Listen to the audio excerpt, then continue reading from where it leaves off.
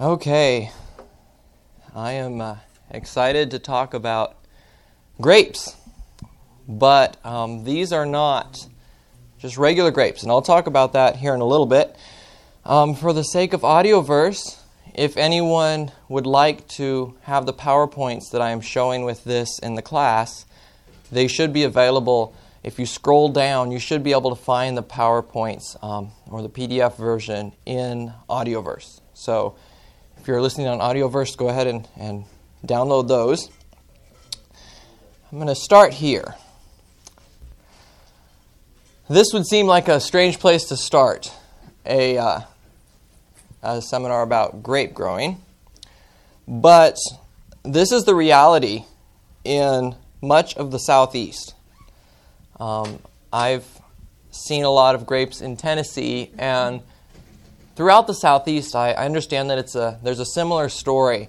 We have so much humidity and heat that a lot of grapes, Concord, definitely the table grapes you'd buy in the store, they simply won't grow, or if they do grow, they will frequently get a disease called black rot. And this is a picture of that disease. From what it looks like, I believe this is black rot. And this is what it'll do to those grapes in a lot of the Southeast. There are exceptions sometimes, but as far as regular grapes grow, just the ones we would expect to plant, when you're in the Southeast, they have a lot of struggles. Now, in California and in other dry climates, regular grapes are a different story. So what I'm talking about is it's especially applicable to the Southeast because of the conditions we have. And that's why I recommend muscadines. This is actually my mom. It's a friend of ours, his vineyard. These grapes were grown with no spray. And even in the humid climate that we have there, these grapes are doing very well. So I just have some pictures here. This is a green bronze variant of the muscadine. Same friend's vineyard. Got some more. I'm grateful to my brother. He was taking pictures this fall for me. Okay, what I would like to talk about is specifically what is a muscadine, because to most people they would just say, these are grapes. And in a way they are. In a way, muscadines are grapes. And I want to look at some of the similarities. They look similar. They look similar to grapes as far as the berries. Here are some muscadine vines. Muscadine vine structure is very much like a grape. So if you didn't know anything else, you would expect that you see these vines. They're just regular grapevines, or I would say you would think they're just regular grapevines, and to an extent they are. Fruit appearance and use, they're very similar to a Concord. They've got a thick skin like a Concord. And in trellising method, to a large extent, you can train a muscadine vine just like you would any other grape. These are some more pictures from our friend's vineyard. But I would also like to talk about some of the differences. Some of the things that make muscadines different from a typical grape. Their cluster size is different. Muscadines are extremely productive, but they don't bear their fruit in clusters like a traditional grape. What you see in this picture is more typical. The grapes will be scattered along the vine, instead of bearing them in clusters. Now, that doesn't mean they produce less. Muscadine vines can produce 50 pounds or more of fruit per vine. So they produce a lot, especially if they're taken care of very well. They have a lot of potential. In fact, they have potential to overcrop in some cases. So it doesn't mean they produce less, but the way the fruit is distributed is different. And actually, the muscadine grape genetically is different. All other grapes have 38 chromosomes. All other grapes have 38 chromosomes. Muscadines actually have 40. So on a genetic level, they are separate from other grapes. They're in a separate. They're in the same genus. I believe it's subgenus. They're in a separate, genetically a separate category, and they are native to the United States. This map, you can see in the top there the URL where I pulled that from. This map shows where I believe this is where muscadines are distributed natively. So all those counties you see that have the light green are the counties where they have wild muscadines growing. The states that you see in green are the states that have them, but probably what you'd want to pay more attention to is the counties, because obviously Texas has a lot of different climates, but this general area, if you are in this area, you're going to be wanting to look at muscadines if you have any interest in growing grapes, because this area is the area where regular grapes will really struggle because it's a humid area, hot area, and it also is the area where we're really blessed with muscadines. This area is where the muscadine grows natively. So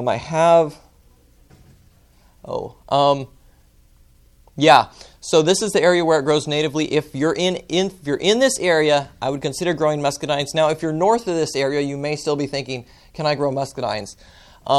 Much north of this area, it's going to be a bit of a struggle. If it gets below 0 degrees, if it dips much below 0 degrees, they will die.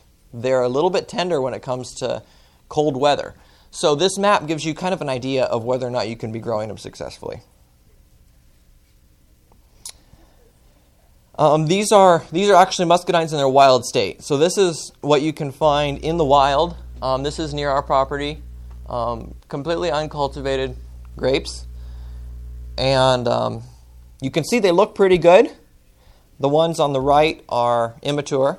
The ones on the left are getting ripe. And they look beautiful. Actually, these wild varieties they don't taste nearly as good as they look, because the skin on them is almost like leather, almost like genuine leather, really, really thick. The cultivated ones have thick skin too, but often it's still fairly edible. The wild ones have extremely thick skin, even if they look pretty. At least in our area they do. So you really, if you're going to be growing them, you probably don't want to do the wild ones. It'd probably be better to get some cultivated ones. And thankfully they've developed beautiful lines of cultivated muscadines. This is from Ison's nursery. That's where I've purchased most of my vines, and most of the ones I'm selling here, and I've sold at different conferences. And these are some of the different ones they've developed primarily from the wild ones. The fruit is much better. They have a wide range of colors, primarily the green bronze ones and the dark colored ones. And the size is greatly improved. Many of the muscadines have very, very large fruit, and they're fun to pick because you can fill a bucket really fast. Okay, now I also want to talk... I should mention, as they've improved this, the fruit quality of these muscadines, to a large extent they've retained the disease resistance. So even these cultivated ones still have a lot of the disease resistance that you find in the wild ones. Now, I'm not going to go into too much detail on this, but if you are interested in health, there's a lot you might want to look into as far as muscadines. There's been research done on their health benefits. This is just the first part of an abstract to one article I found on muscadine health benefits. And here we go. Here are some things that you might find interesting. I'm actually going to correct myself. I made one statement in the description of this class that I need to clarify here. And maybe I should have done a little more research before I made the statement, but it'll make sense once I say this.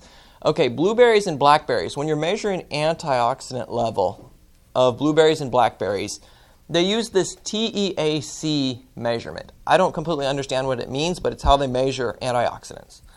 And so blueberries and blackberries, they have a range of 8.11 to 38.29.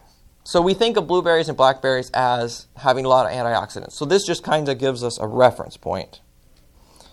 Now, muscadine pulp, that's pretty low, 2.4. So it's less than blueberries or blackberries. But if you get to the skins, it's a little better, 12.8. That would be like on a Concord grape, you have the thicker skin. The skin has more. This is where it really gets exciting and interesting. Compare the blueberry and blackberry antioxidant level to the antioxidants in muscadine seeds. 238 or 236.1. That's in the seeds. So it's accurate to say that muscadines have a lot of antioxidants, but the caveat is that a lot of that is in the seeds. And we have a friend who grinds them up in smoothies.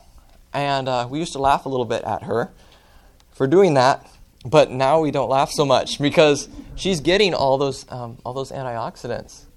She freezes them. I don't know how that. I don't know if that affects the antioxidants. But in any case, there's a lot in the seeds. I believe she freezes them. But in any case, that's just a little bit of interesting information, health-wise. Okay, so some of the interesting things about muscadines, they have a very unique taste. So these are some of the reasons why I promote them. I also have them for sale here, so I'm hoping to sell some, but these are some of the reasons I promote them. The taste is very good. Now, I have to say that if you are thinking table grape when you have a muscadine, you're going to be a little surprised. You kind of have to think of it as a new fruit. You're sampling a new fruit. If you think of it from that way, I think you'll be really pleased, especially when you realize that these can grow without any sprays. All the pictures I've shown you so far, there have been no sprays on those muscadines, even in the southeast. So I think you're going to be really pleased if you think of them as a new fruit. If you come at it from the perspective of a regular grape, you're going to think, this doesn't taste quite like a grape. But in any case, I don't have a citation for this, but I think it's very arguable that they are the most disease-resistant grape available of all grapes. I think it's very arguable. I don't know of any that are more disease-resistant that I have personal experience with. They're not fussy about soil for the most part. They grow wild here, and in general, they're going to be one of the least fussy plants that you can grow as far as soil. Obviously, anything you do to your soil, they're going to benefit just like anything else. But whereas some trees, you might not get a crop if you don't do anything to the soil, these are much more well adapted and willing to tolerate beginners' attempts at working with the soil. They're highly productive, like I mentioned. They can easily produce 50 pounds of fruit. Now, I would say that's with careful management. If you just throw them on a fence and do them that way, you're probably not going to get this. But if you train them and grow them as a crop, they can produce a lot. So yes, just one of the best no-fuss additions to any orchard or vineyard, to any wild orchard or vineyard. Okay, choosing your site. Muscadines are pretty adaptive when it comes to site, but there are a few constraints, and one of the first ones I want to talk about is especially applicable here in Texas. If you noticed on that map that I showed you where they grow natively, it was pretty much only East Texas you saw them growing. And my guess as to why that is that muscadines don't do well with a high pH.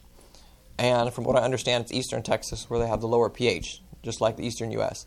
So that's one thing, that they just don't do well with a high pH. Now, in a lot of the western states where I understand you would come across a high pH, there are probably other grapes that would grow well, but not muscadine. A pH of 6 to 7, 7.5 would probably be fine. But if you're looking at 8 or above, you're probably not going to do well with muscadines. They need full sun. If you don't have full sun, they will probably grow, but really I think that you wouldn't want to put a whole lot of investment into them if you didn't have full sun. Deer protection. From what I have observed, deer don't bother the leaves of muscadines too much. Now, if you just had 1 or 2 vines and the deer were hungry, they might. But from what I've heard and talked to people and seen the experiences of different people, the main thing the deer go after is the fruit. So it's probably worthwhile if you don't have a dog around or you're not going to grow them right next to your house. It's probably worthwhile to make sure you have a deer fence to keep the deer out. The friend who grows them commercially that I know of, I think he just uses an electric fence, and I don't even know if he has it up all year. He may just have it up during the fruiting season, but you do have to do something in that arena usually. And I put north slope at times. If you're growing these in the northern range of their habitat, so like in Tennessee, where my parents live, or in Virginia, any of those areas, you'll probably want to go for a northern slope, just because what damages the muscadine most is not cold weather, but it's actually the swing in temperature. So when you have a southern slope, you have the sun hitting that directly and bringing the sap up in the vines, and then it freezes, and you have a lot more damage than if you're on a northern slope. Now that's mainly if you're in Tennessee or somewhere in the northern part of their growing zone. If you're in Louisiana or Alabama, Georgia, Florida, you probably don't have to worry about that so much. Okay, choosing your muscadine varieties. This is something that a resource you'll want to know about. I've got some muscadines here, some good varieties, but if you're going to order them online and look at all the large array of varieties there are, there's isonsnursery.com. Actually, it's not isonsnursery.com, it's just isons.com. But Isons Nursery has a gardener's guide and a muscadine characteristic chart on their website. It looks about like this, and that chart will rate each variety, at least each variety that they sell, based on quite a few things. It'll tell you how big the berries are, the sugar content, disease resistance, cold hardiness, vigor, a lot of different things. Now, there are certain things that I would pay special attention to if I was getting muscadines started, and that would be second on the list there. You see the size of the grape. Obviously, this probably isn't your first concern, but it's something you'll want to know. Some of the grapes produce berries up to, it says 1.5 inches across. I'll tell you, the berries are big. I think that 1.5 inches is probably the biggest they get. That's not representative of all the berries, but they are big. They're impressive, even though they probably aren't all that big.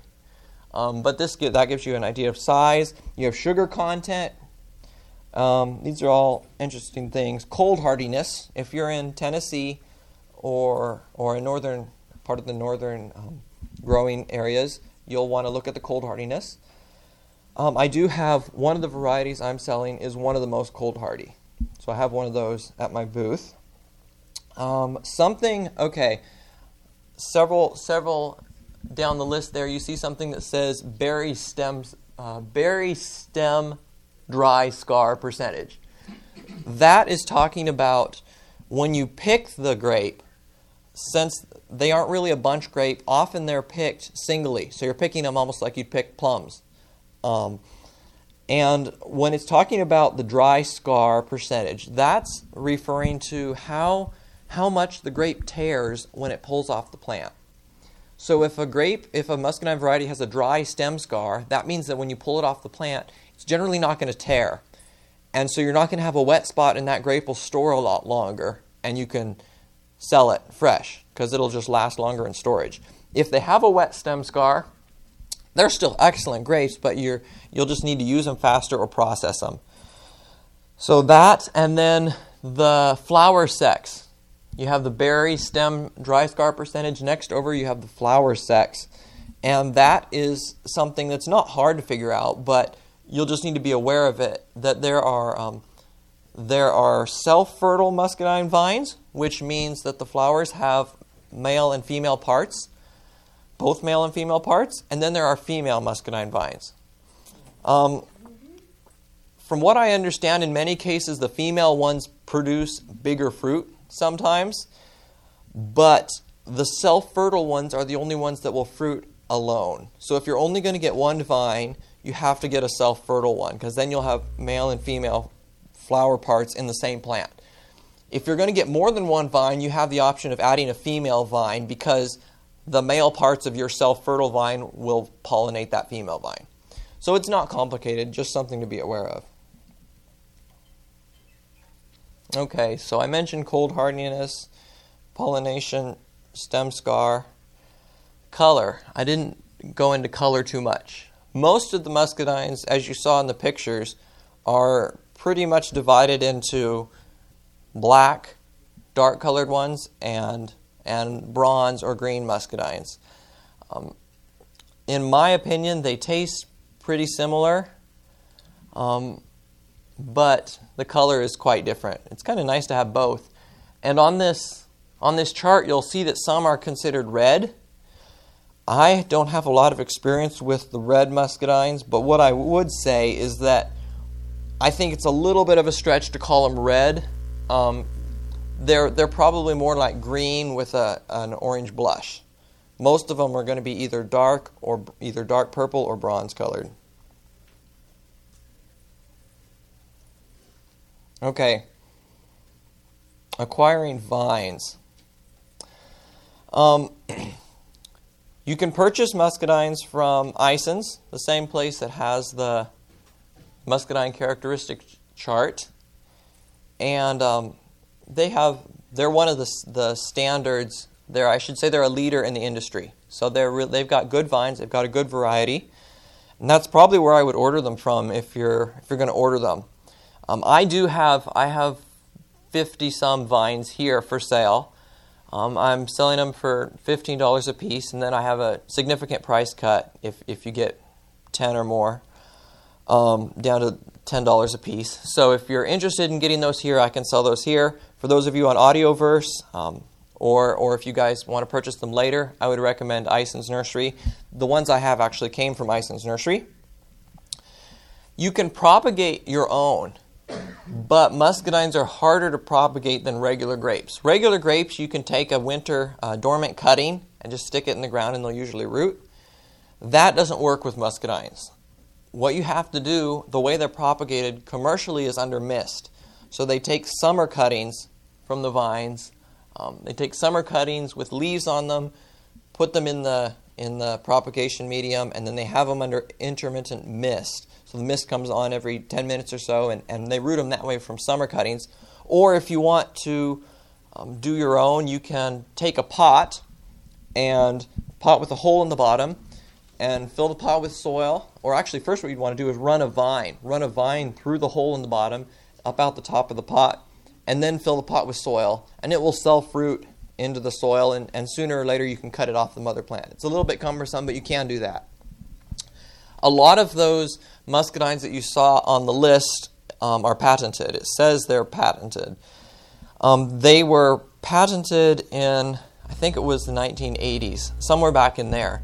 So if you actually look up the patent file dates, you'll find that most of them are off patent, so they're perfectly legal to propagate now. If you're going to propagate them, you probably should look at the specific variety, because there may be some that are still on patent, but the ones that I've looked into were not still on patent.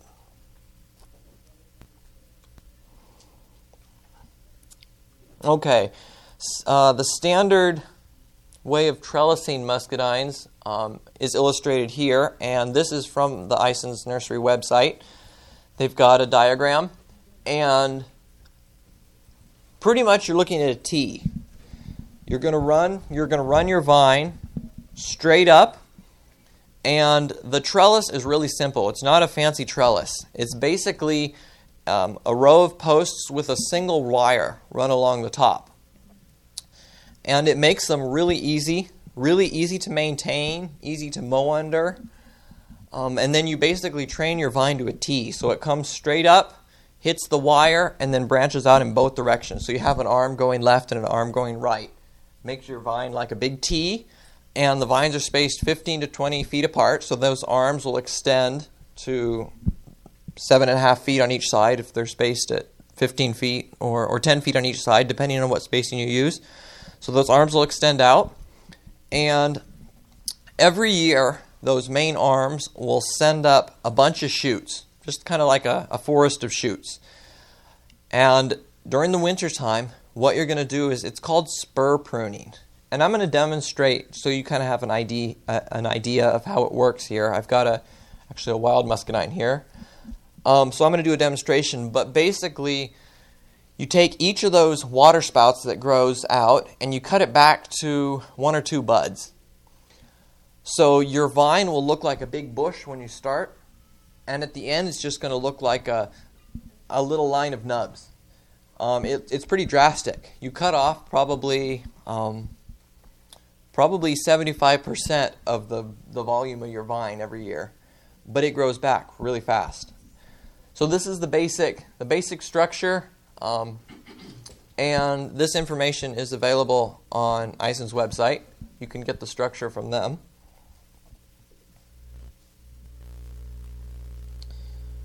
Okay, and one thing I thought I had in here. Okay, I'm going to go back.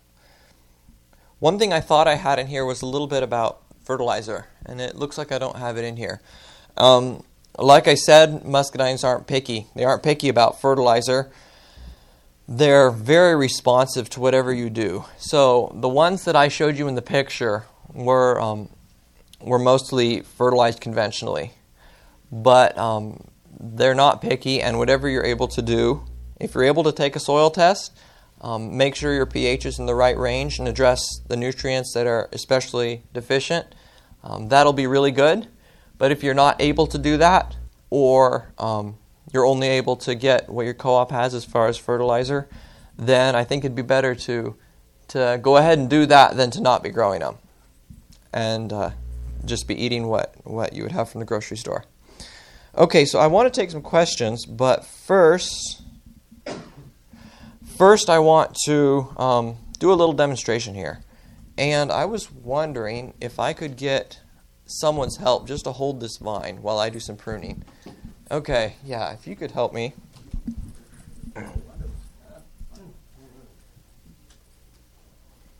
Okay, this is not the ideal shape for a muscadine vine. This one is kind of... Got some wire. Okay. It wasn't pruned last year. No, this is kind of what you might find if you didn't do anything to your vine for a few years. So we don't have a good structure in place, but okay. But here, maybe if you could hold it up here, the rest can kind of hang. That'll work. But it'll give you an idea of the principles. Okay. So we've got a couple trunks coming up here. So what I'm going to do first is just take out, and I wish Audioverse could see this, but fortunately they can't. Okay. And yours would be on a trellis, so you wouldn't be doing this, hopefully. Do you need me to hold your mic for you? Sure, that would work well. Thank you. Okay, so what I'm going to do first is I'm going to just take out some of these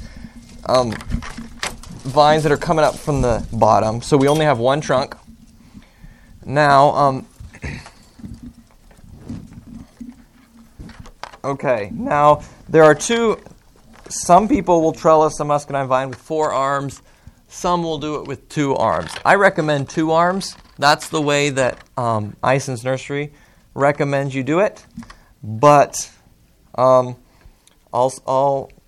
maybe I'll go ahead and start here with leaving 4 arms, and then we can cut the others off at the end if we decide to. So, okay, there's a lot of vine here. So I'm going to take, so I've got a long one shooting off here, and we've got this junky stuff competing. I'm going to go ahead and take this out. Take that out. We've got, on this side, we've got a long one here. Maybe what I'll do is take this out, and I'll take this one out. They grow so fast that you don't really need to be afraid of cutting too much off. We'll take this out.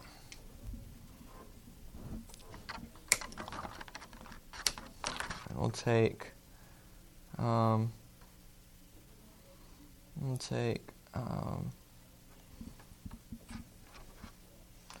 I'm actually going to take, yeah, I'm seeing this one right here to go that way. So I'm going to go ahead and take that out. Okay.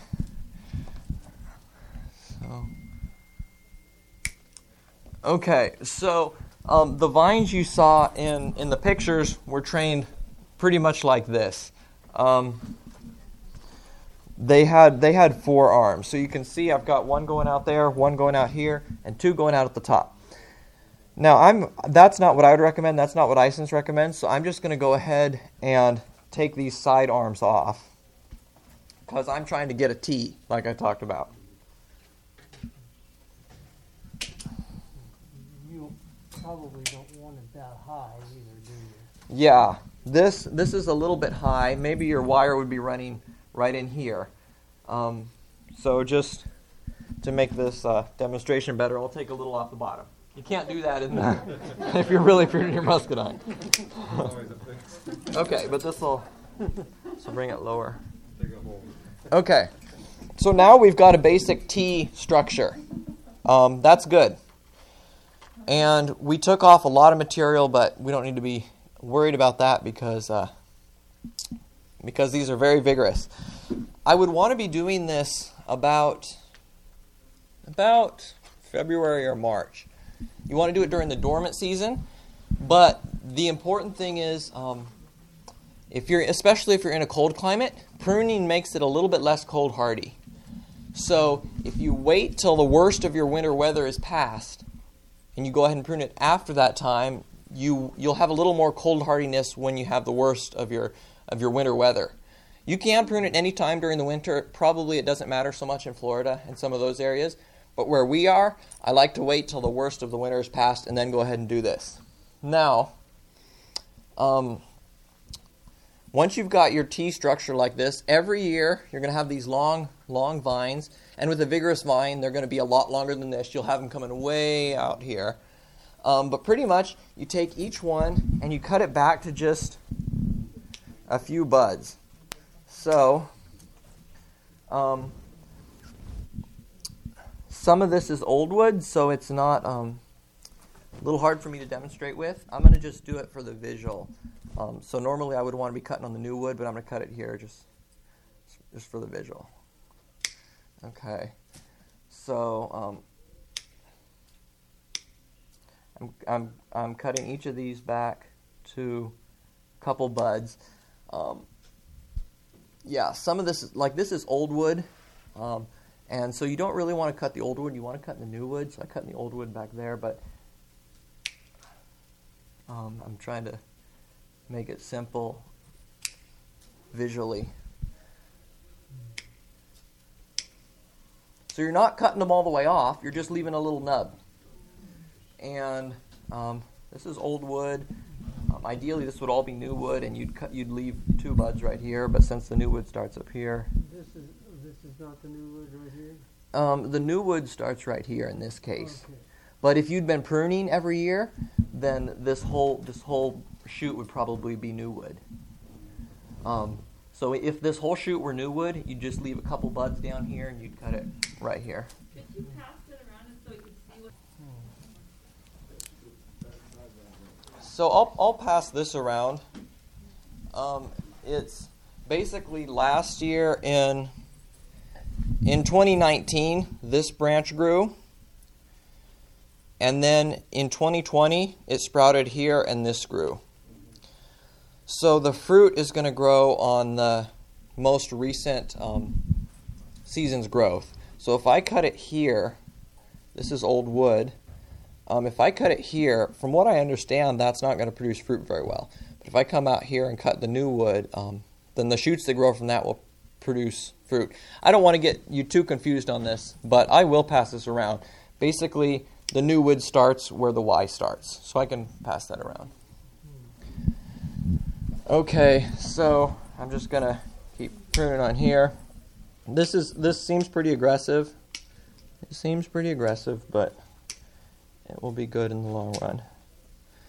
Okay, so that's probably, if I was doing a tea, that's probably what I would do with that vine. Next year, this little shoot will keep growing, and it'll turn into your arm. And since these are spaced 15 or 20 feet apart, eventually that arm will get like this long, and it'll get pretty thick over the years. But that's the basic structure. Now, I want to take some questions, and I also have, some of you may have already signed up for my email list, but I'm going to go ahead and pass this around just in case you haven't. I have 2 bottles of 100% muscadine juice, one from the bronze green muscadines and one from purple muscadines. I picked that up from the same place I got my vines, and I'm going to be giving those out, doing a drawing at the end of the conference. So if you want to sign up for my email list and for that, feel free to do so. I'll just pass this around. Okay, questions? Right here. I have 3 questions. Okay, 3 questions. What variety would you recommend for southeast Oklahoma? Southeast Oklahoma. She said, what variety would you recommend for southeast Oklahoma? From what I understand, it's not too cold there, so you should be able to grow most varieties. I would just look at what your purposes are and choose based on that. If you're looking for an excellent fresh eating one that you can store well, it has a dry stem scar, there's one called Supreme. It's a large purple. It's the big purple one you saw in the pictures. A lot of those were Supreme. But there are many. Just look at the characteristics you want. What time of the year do you plant them? What time of the year do you plant them? I would say any time during the dormant season, you could plant them. If you're in a cold area, you'll probably have an edge by waiting till later in the winter, when the worst of the winter is past. If you're in a northern growing zone, if you're not in a northern growing zone, any time during the winter. Yeah. Did you have one more? How big of a hole do you need? Like, would you do the LNGY method, like 3 feet, Okay. or it's just a smaller hole between? She was asking how big of a hole. I'm sure if you did the LNG White method, I'm sure it would do well. And what I would probably do if I was weighing out, effort and the benefit you would get, I would probably do a modified version. I'd probably do like a 2 foot by 2 foot hole, and then do a mini version of the Ellen White method in a smaller hole. If you can't do that big of a hole, they're pretty aggressive, and they can do very well even in a smaller hole. But that would probably be ideal if you can do that.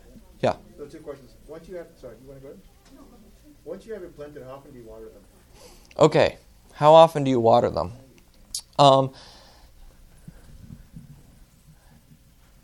Okay. This is something I should have included. Ison's Nursery has a system that you can put in that's very clean, and they have all the supplies you need to get an irrigation system that runs down the length of your trellis, and it's using I believe a tube drip emitter system. Okay. And it's very clean, very simple. I personally haven't installed one yet, but I've seen what they have, and I would just go with what they recommend. So follow-up question, did you bring the actual berries to sample or just the juice to sell? I have the juice. I'm not selling it. The juice is a drawing I'm doing at the end. So I'm going to give away a couple bottles for free to a couple people for my drawing. I'm selling the vines, the muscadine vines. Okay, so there's no actual fruit to taste, it's just the vines. No, it's just the vines, yeah. How do you enter the drawing? I'm just going to do a drawing from the people who sign up on my email list. Yeah. Can you prune, especially the first year when it first starts growing? When I've done a grape before, it seems like it wants to grow up and then grow ways that I don't want it to and put a lot of oomph into that rather than growing up where I want it and then go out. So can you prune some of that in the first year to keep it where you want it? Yeah, what I would do is as soon as you're able to get your trellis in, that would be good. And then you can just put a stake into the ground next to your vine that will go up to the trellis, and train your vine up that stake. And then when it gets to the top wire, you'll have to train it out and do that. You will have to do some training to get it up to the wire initially. Yeah. Okay, she was asking how long it takes to fruit.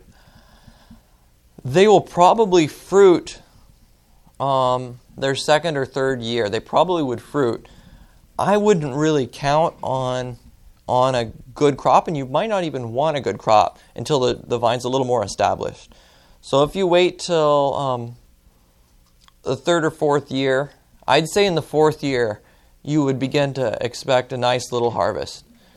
Before then, you might get a few, but you'd want to be careful that it didn't stress the vine. Yeah. Were you in Camp Calacqua 2 years ago? Yep, he was asking whether I was at Camp I Calacqua. bought from you, clearance would be higher. Okay, so he said he bought a vine. It produced big fruit, but it's not trellised well. He's wondering if he can still trellis it. Yeah, I think very easily. Just put a trellis in place now, and even if you just have a big tangle on the ground, just take.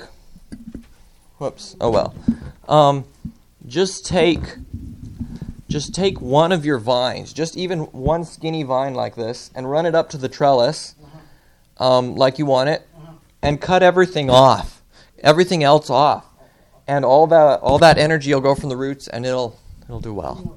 Yeah. We had a lot of wild muscadine around, But this year didn't produce. Would that not cross-pollinate with Okay, he was saying they have wild muscadines around. You said the wild ones didn't produce? No, this year didn't produce, but last year, they were a lot. Okay, the wild muscadines. But they won't cross-pollinate? Yes, the wild ones will cross-pollinate with your cultivated ones, but it won't be a problem. In fact, if you have a wild vines in the area, you might not even need to get a self-fertile one, because you can just plant a female one, and the native ones will pollinate it. But you just don't want to depend on that if your native ones aren't there, or there aren't enough of them, or whatever. Yeah. Can muscadines grow in Missouri? Okay, she was asking if muscadines can grow in Missouri. On the map, I think Missouri is green because there was like one county that they found a wild muscadine in, or maybe a small population.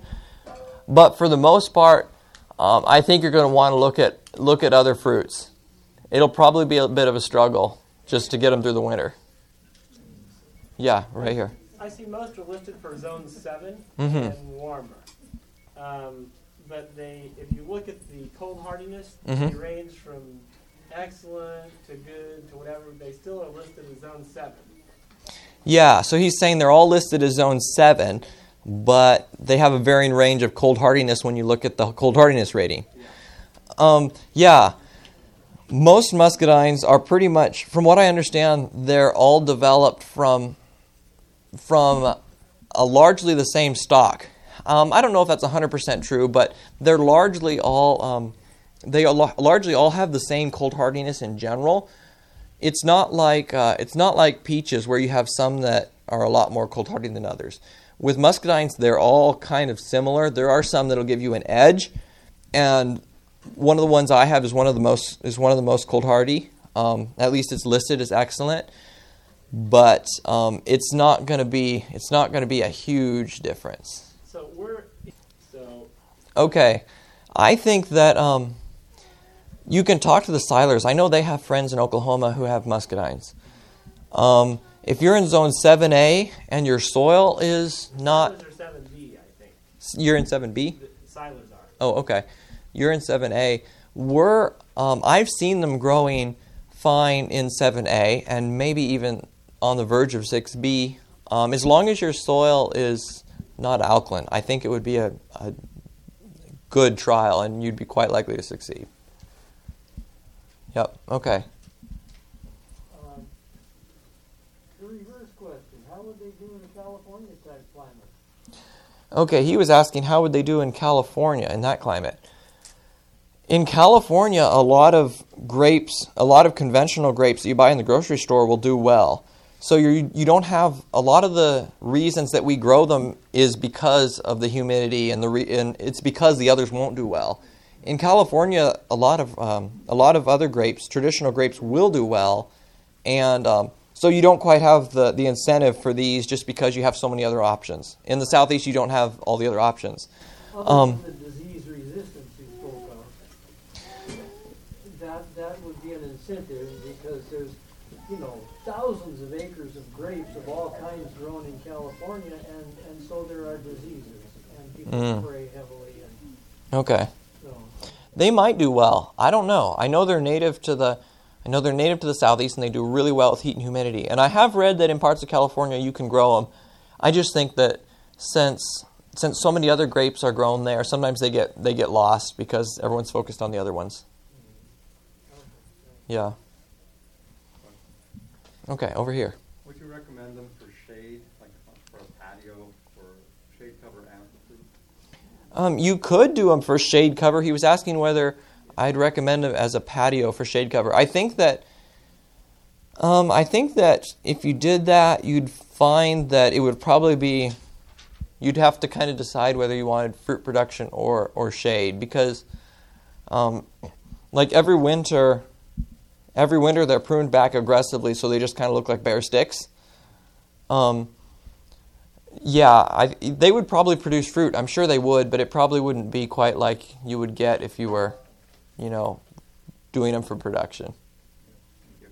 Mm-hmm. Well, yes. Besides eating them fresh and maybe freezing them for juice, what all do you do with them? Okay, she was asking, besides eating them fresh and freeze and making juice out of them, what do you do with them?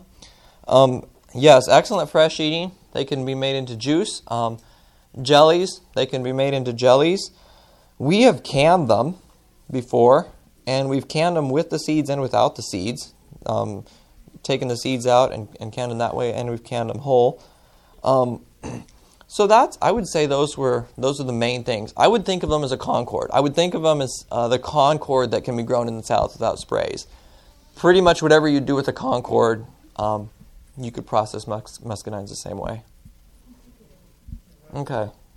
Yeah, back corner. Is it the same as like pears? They have a freezing period. Does the grapes have that too as well? Yes, he was asking whether they have a freeze period. They do. They have chill hours. They require certain chill hours. And I know they grow well down into Florida. I don't know if they would grow. I don't think they would grow in a tropical environment. But unless you're way down in Florida, I think that almost anywhere in the Southeast is going to meet their chill requirements. And they have a high, from what I understand, they have a high heat requirement to bud out. So what that means is they escape late frosts much better than a lot of stuff because they don't bud out until they've gotten a lot of heat. They're not like peaches that bud out as soon as things get warm. It takes a little while, and so they don't get frozen out nearly as easily as peaches. Yeah. I've heard of some people growing grapes in tropical regions where they had to basically pick all of the leaves off to induce a dormant season.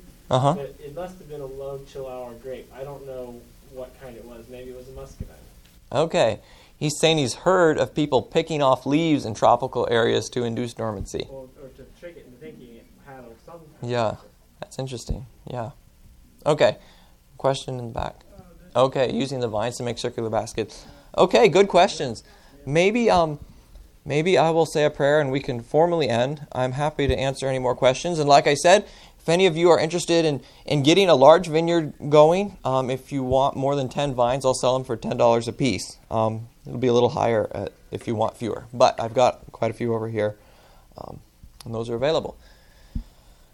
Heavenly Father, thank you for fruit that are naturally resistant to a lot of the stuff that we battle, specifically in the Southeast, but I know there are similar stories in many parts of the country and the world.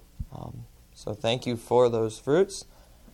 I pray that you will bless everyone here, and that we'll keep learning and growing and preparing for whatever you have in mind. In Jesus' name, amen. This media was brought to you by Audioverse, a website dedicated to spreading God's Word through free sermon audio and much more. If you would like to know more about Audioverse, or if you would like to listen to more sermons, please visit www.audioverse.org.